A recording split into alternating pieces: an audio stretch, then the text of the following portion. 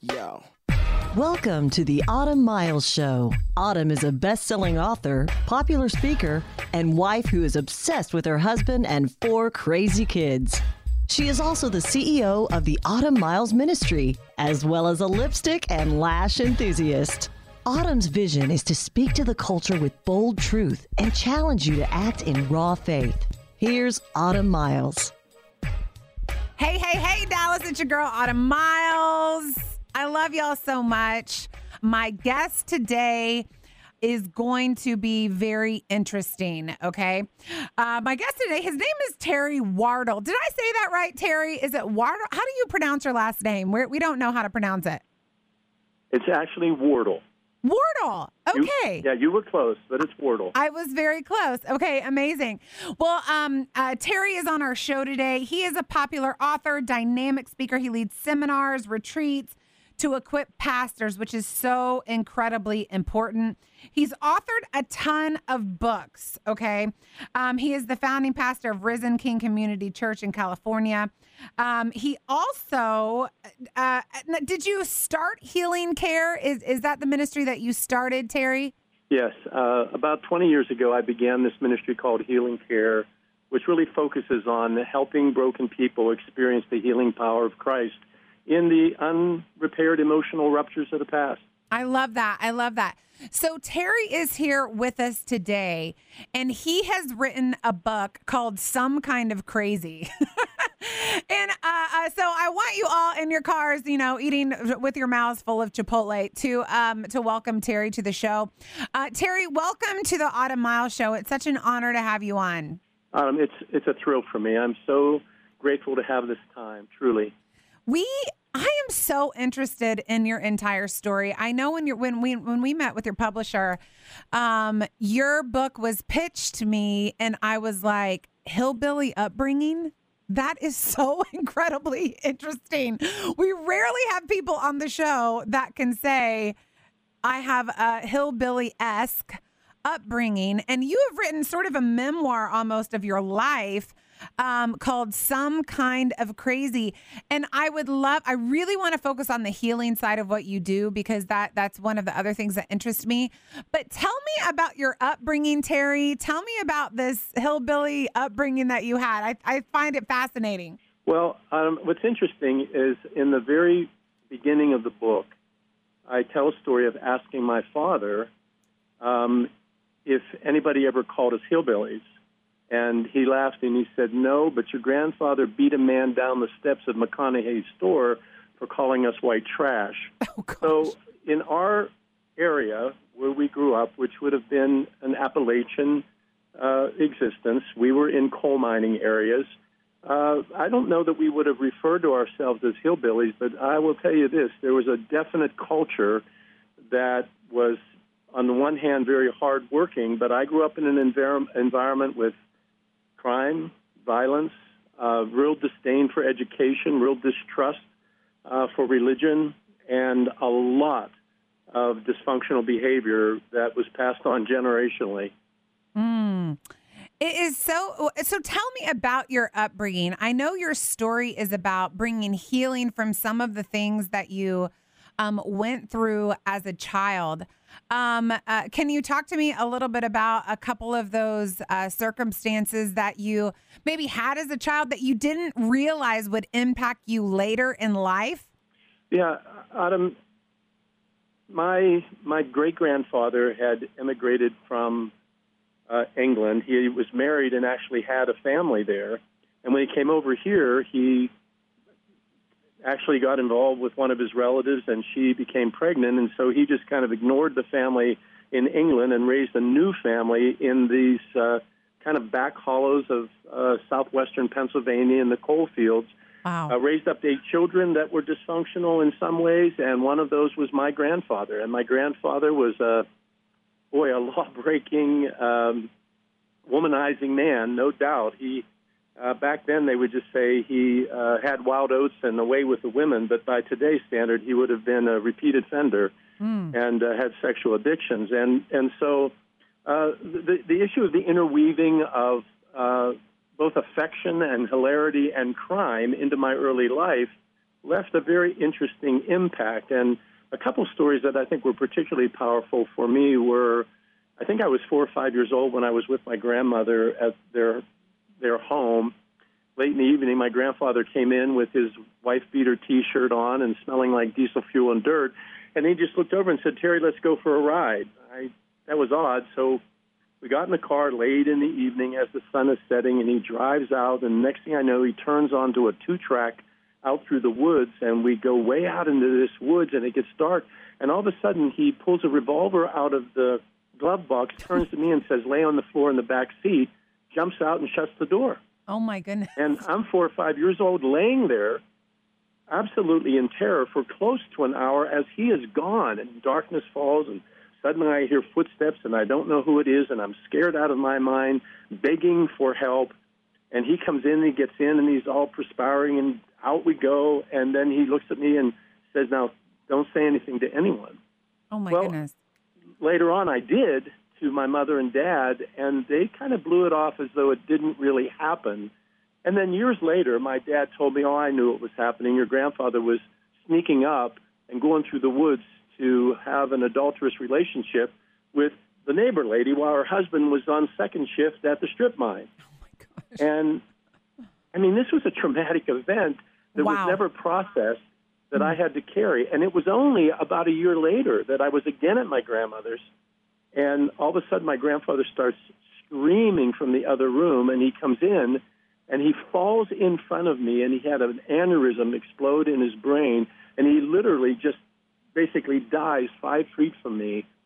And once again, the pattern of our family was just scoop Terry up, go on in life, don't explain. And these were 2 of several very traumatic events in my childhood that led to some significant anxiety and night terrors as a child. And rather than looking at that, in our little culture, you either hid it or you were labeled, and I was often called a nervous child or a weenie.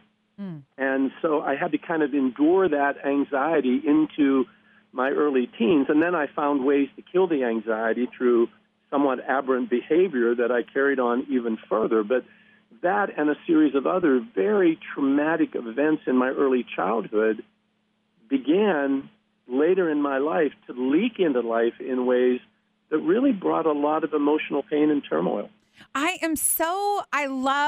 First of all, thank you for writing this book, Terry. I think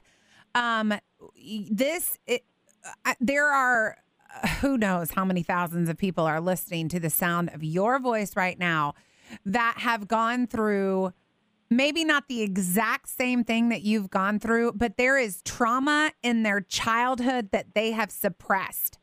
And I feel like this message, and if that is you and you are listening, listener, the name of the book is called Some Kind of Crazy. I want you to go pick it up so you can sort of process along with Terry in his life. But I feel like this is a hole in the Christian conversation that needs to be filled more, to confront some of these oftentimes severely traumatic things that as children you don't know how to process, but they almost manifest in your life in adulthood. I want to go there after this next question, Terry. It's very clear from the notes that your family were not believers, and I'm interested in growing up in the home that you grew up in with the grandfather and, just that sort of lifestyle, the adulterous lifestyle, whatever you were just viewing. How did you find Christ? Well, it's kind of an interesting story. My dad had a disdain for anybody that was religious, and if they came into our home or life, he would often kind of mock them and ask the question, "Are you saved?" Well, an evangelist came to town. It was almost vaudevillian in that he would dress up like Jesus, and he'd have a song leader out there leading songs, and then he would kind of sneak in and he'd look over the balcony or behind a pillar or peek out of a door or peek in a window, and people would ooh and awe, and then he would go back and put on his preaching clothes and comes out and preach. Well, my mother went to this when I was a preteen or an early teenager, and believe it or not, in the midst of this kind of strange show, she responded to the gospel of Christ. Wow. And he came back, and it was a strange combination of kind of Pentecostalism and legalism and the gospel, but it began to impact our home, and so we started to attend church. And I went to church a little bit, and there was a youth group that had, obviously, there were girls there, and I got interested in as a teenager, and all of a sudden, David Wilkerson was coming to town with some of the gang members that he had led to the Lord that are written up in the Cross and the Switchblade. Yes. And they got buses, and they took us out into Pittsburgh, and I went because, again, there are girls there. And Catherine Coleman, who was a famous Pentecostal evangelist, was sponsoring this. And we go in there, and the place is packed, and after songs I didn't understand and other things, Wilkerson starts preaching this sermon on the sword of the Lord is going to come through the land. And it was pretty hellfire and scared me to death. Wow. I mean, so much so I got out of my seat and went outside, and then I got afraid because I realized I don't know how to get home. So I went back in, thought I'd hang out in the restroom, but they had piped the message into the restroom. So I made my way back to my seat, and at the end of the sermon, Wilkerson says, if you don't want to go to hell, come forward and accept Christ. Well, man, I went blazing down there. I had had enough hellfire for the last hour. Wow. And I knelt, and you know what happened? In the midst of hearing a sermon about hell, I had an encounter with the love of God. Amen. And he touched me, and I think he put a homing device inside of me. And I went from there with a definite interest now and touch from God. But I would say the next 6 or 7 years, through college, till the end of college, I was pretty much caught with one foot in the world and one foot in the church. And so I wasn't sure whether I was going to be a devil or a disciple, but that was kind of the beginning, and God's love and grace just wooed me toward him until finally, through an encounter I had later on, the Lord really laid possession of my life, and I said, okay, I want this, and I'm going to follow the Lord. Unfortunately, what also followed me into my following of Christ were all the unresolved emotional wounds of the past. So I want that were making life difficult. I want to stop you there. So you found Christ, and he sort of ransomed you out of just sort of the lifestyle that you knew as a child.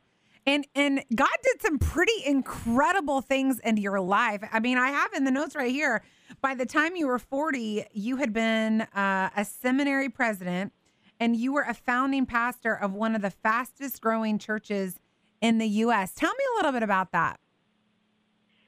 Well, God's grace is breathtaking.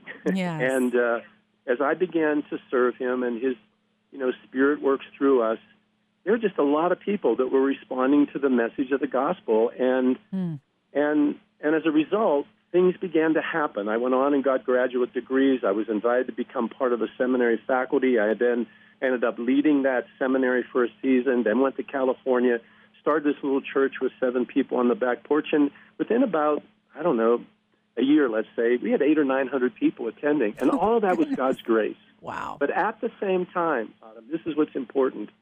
I was still wrestling with the anxieties and the emotional turmoil of a lot of unrepaired ruptures that occurred in my past. So God was good. Many people would have said this is an enviable life because they saw I was writing a few books and able to go speak and had a good church. But deep inside, I still was dealing with some significant insecurity because of these places that had never been healed. And so that's what I want to talk about, because I think I wanted to get us here so we can talk about just sort of your road, what happened, your road to healing.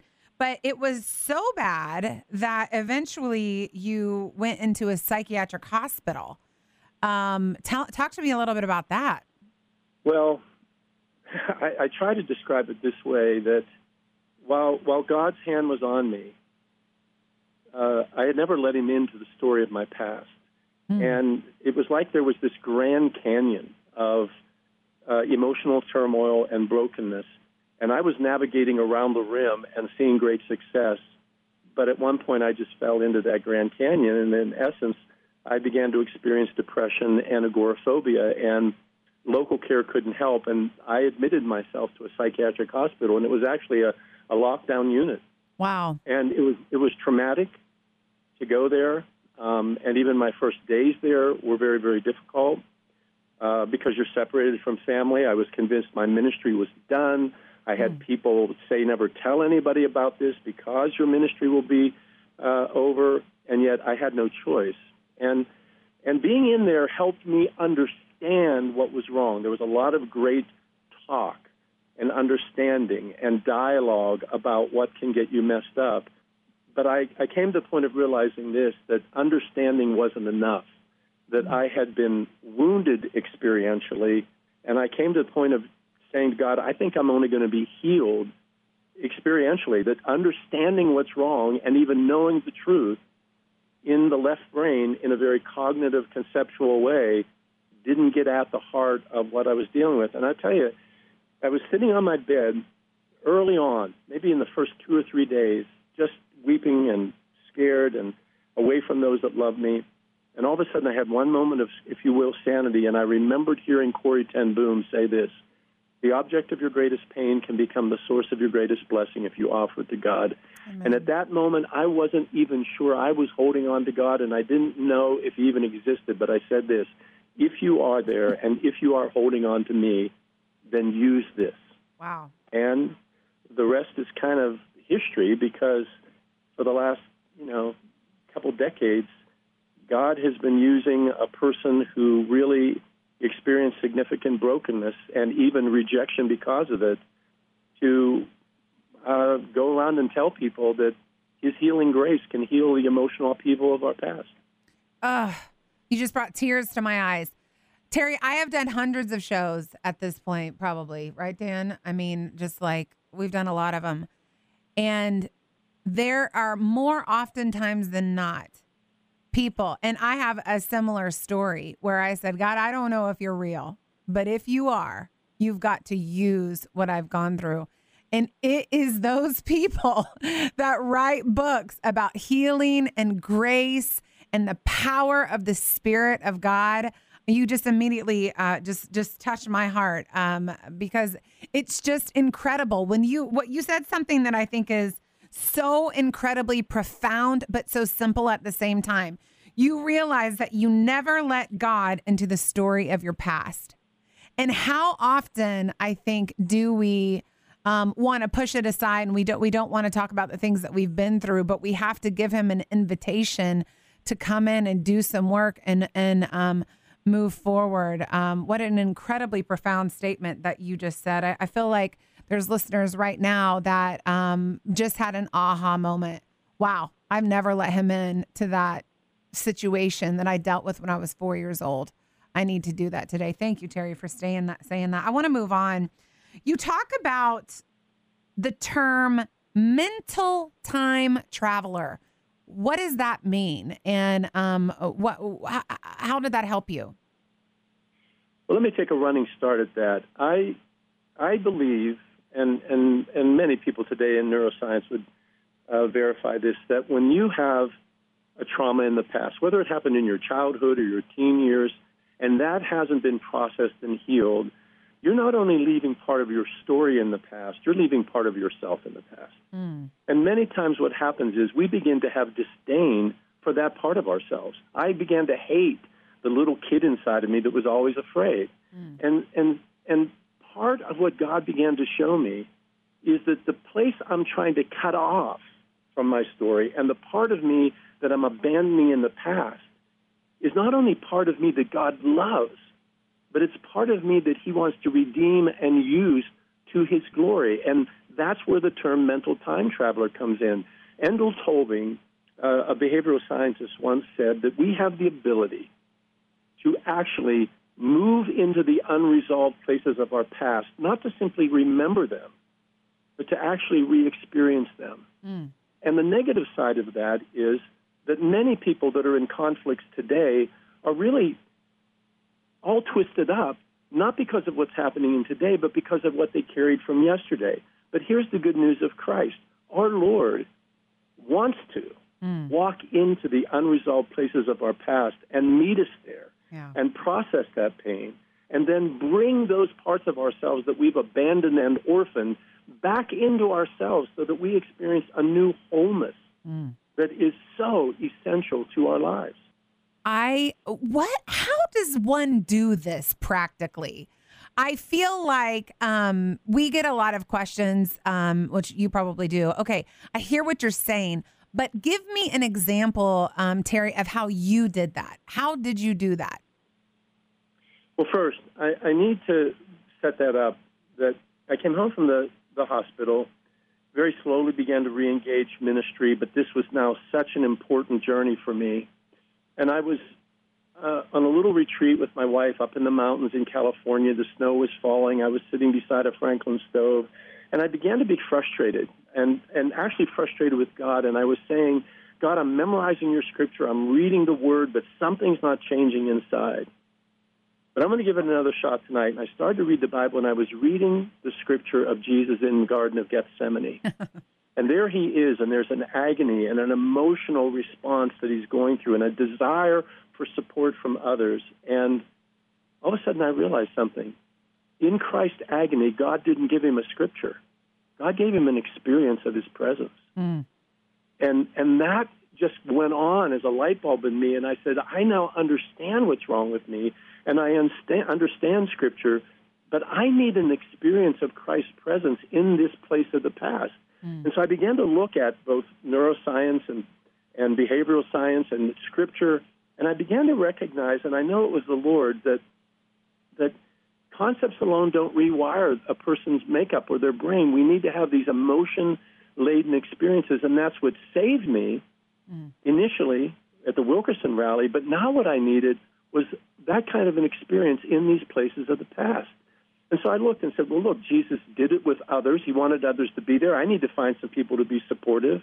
I need to be able to tell my story before the Lord. I need to be able to feel the pain before the Lord. And then I need to let the Lord weigh in and give me his word. And if I may, I'll give you a very quick personal experience of that.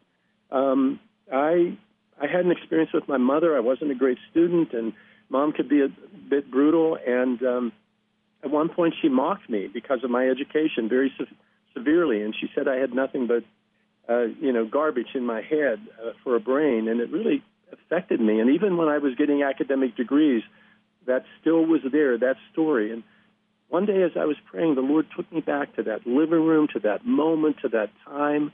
I could feel the pain and the shame of it. And then all of a sudden, in my mind and in my heart, I could see Christ come in.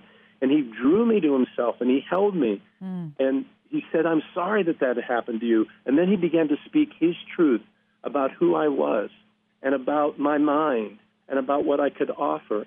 And so I traded that toxic memory for a transformational encounter with Christ. And out of that, I began to develop this modality and to write, and I wrote a series of books on how we can be positioned before the Lord to do this. And frankly, over the last 20 years, I've probably trained over 8,000 pastors, caregivers, psychiatrists, psychologists, physicians in ways to position the broken. And that's at the heart of healing care. And that's one of the reasons I was encouraged to even write this memoir, because I was told that, if people can read your story, they may be willing to allow Christ to touch them in their story and begin to reach out for the healing presence of Jesus in their own toxic past. I wish I had another 3 shows to do with you. I just feel like this is such a needed conversation. Those of you that are listening today, the name of the book is called Some Kind of Crazy. And the author, which I've been speaking to today, Terry Wardle. Did I get that right again? It's close. It's okay, Wardle. Okay, Wardle. Okay, I'm so enthralled in what you're saying. I'm messing up your name. Those of you that are listening, I feel like this is a right now book. I want you to go pick it up if you've had a traumatic childhood, past, whatever, and you can honestly say in your car today or wherever you are, maybe you're cleaning your toilet. I don't know what you're doing. I have not dealt with it. Maybe some of the things that you are dealing with right now, anger, frustration, depression, whatever that is, that might be stemming from these unresolved issues in your life. Please go get the book. Terry, I honestly cannot tell you what an honor it is for you to be on the show today. Thank you so much for just lending your voice to these situations, and just to trauma and healing from them. Thank you very much. I'm so grateful to be here. And, the bottom line is this: God loves to meet the broken, and I think his arms are outreached to us all right now. And so thank you for even allowing this. Amen. Amen. I agree with you 1,000%. Thank you so much. And thank you for listening. You can catch me right back here tomorrow on the Autumn Miles Show. The Autumn Miles Show is listener supported, and your donation to keep her on the air is much appreciated. To make a donation, visit autumnmiles.com. And if you make a donation of $100 or more, you'll receive an autographed copy of her book of the month. This program is underwritten by Mary Maids of Fort Worth. Your future starts now. Thanks for listening, and join us next time for the Autumn Miles Show on the Word 100.7 FM.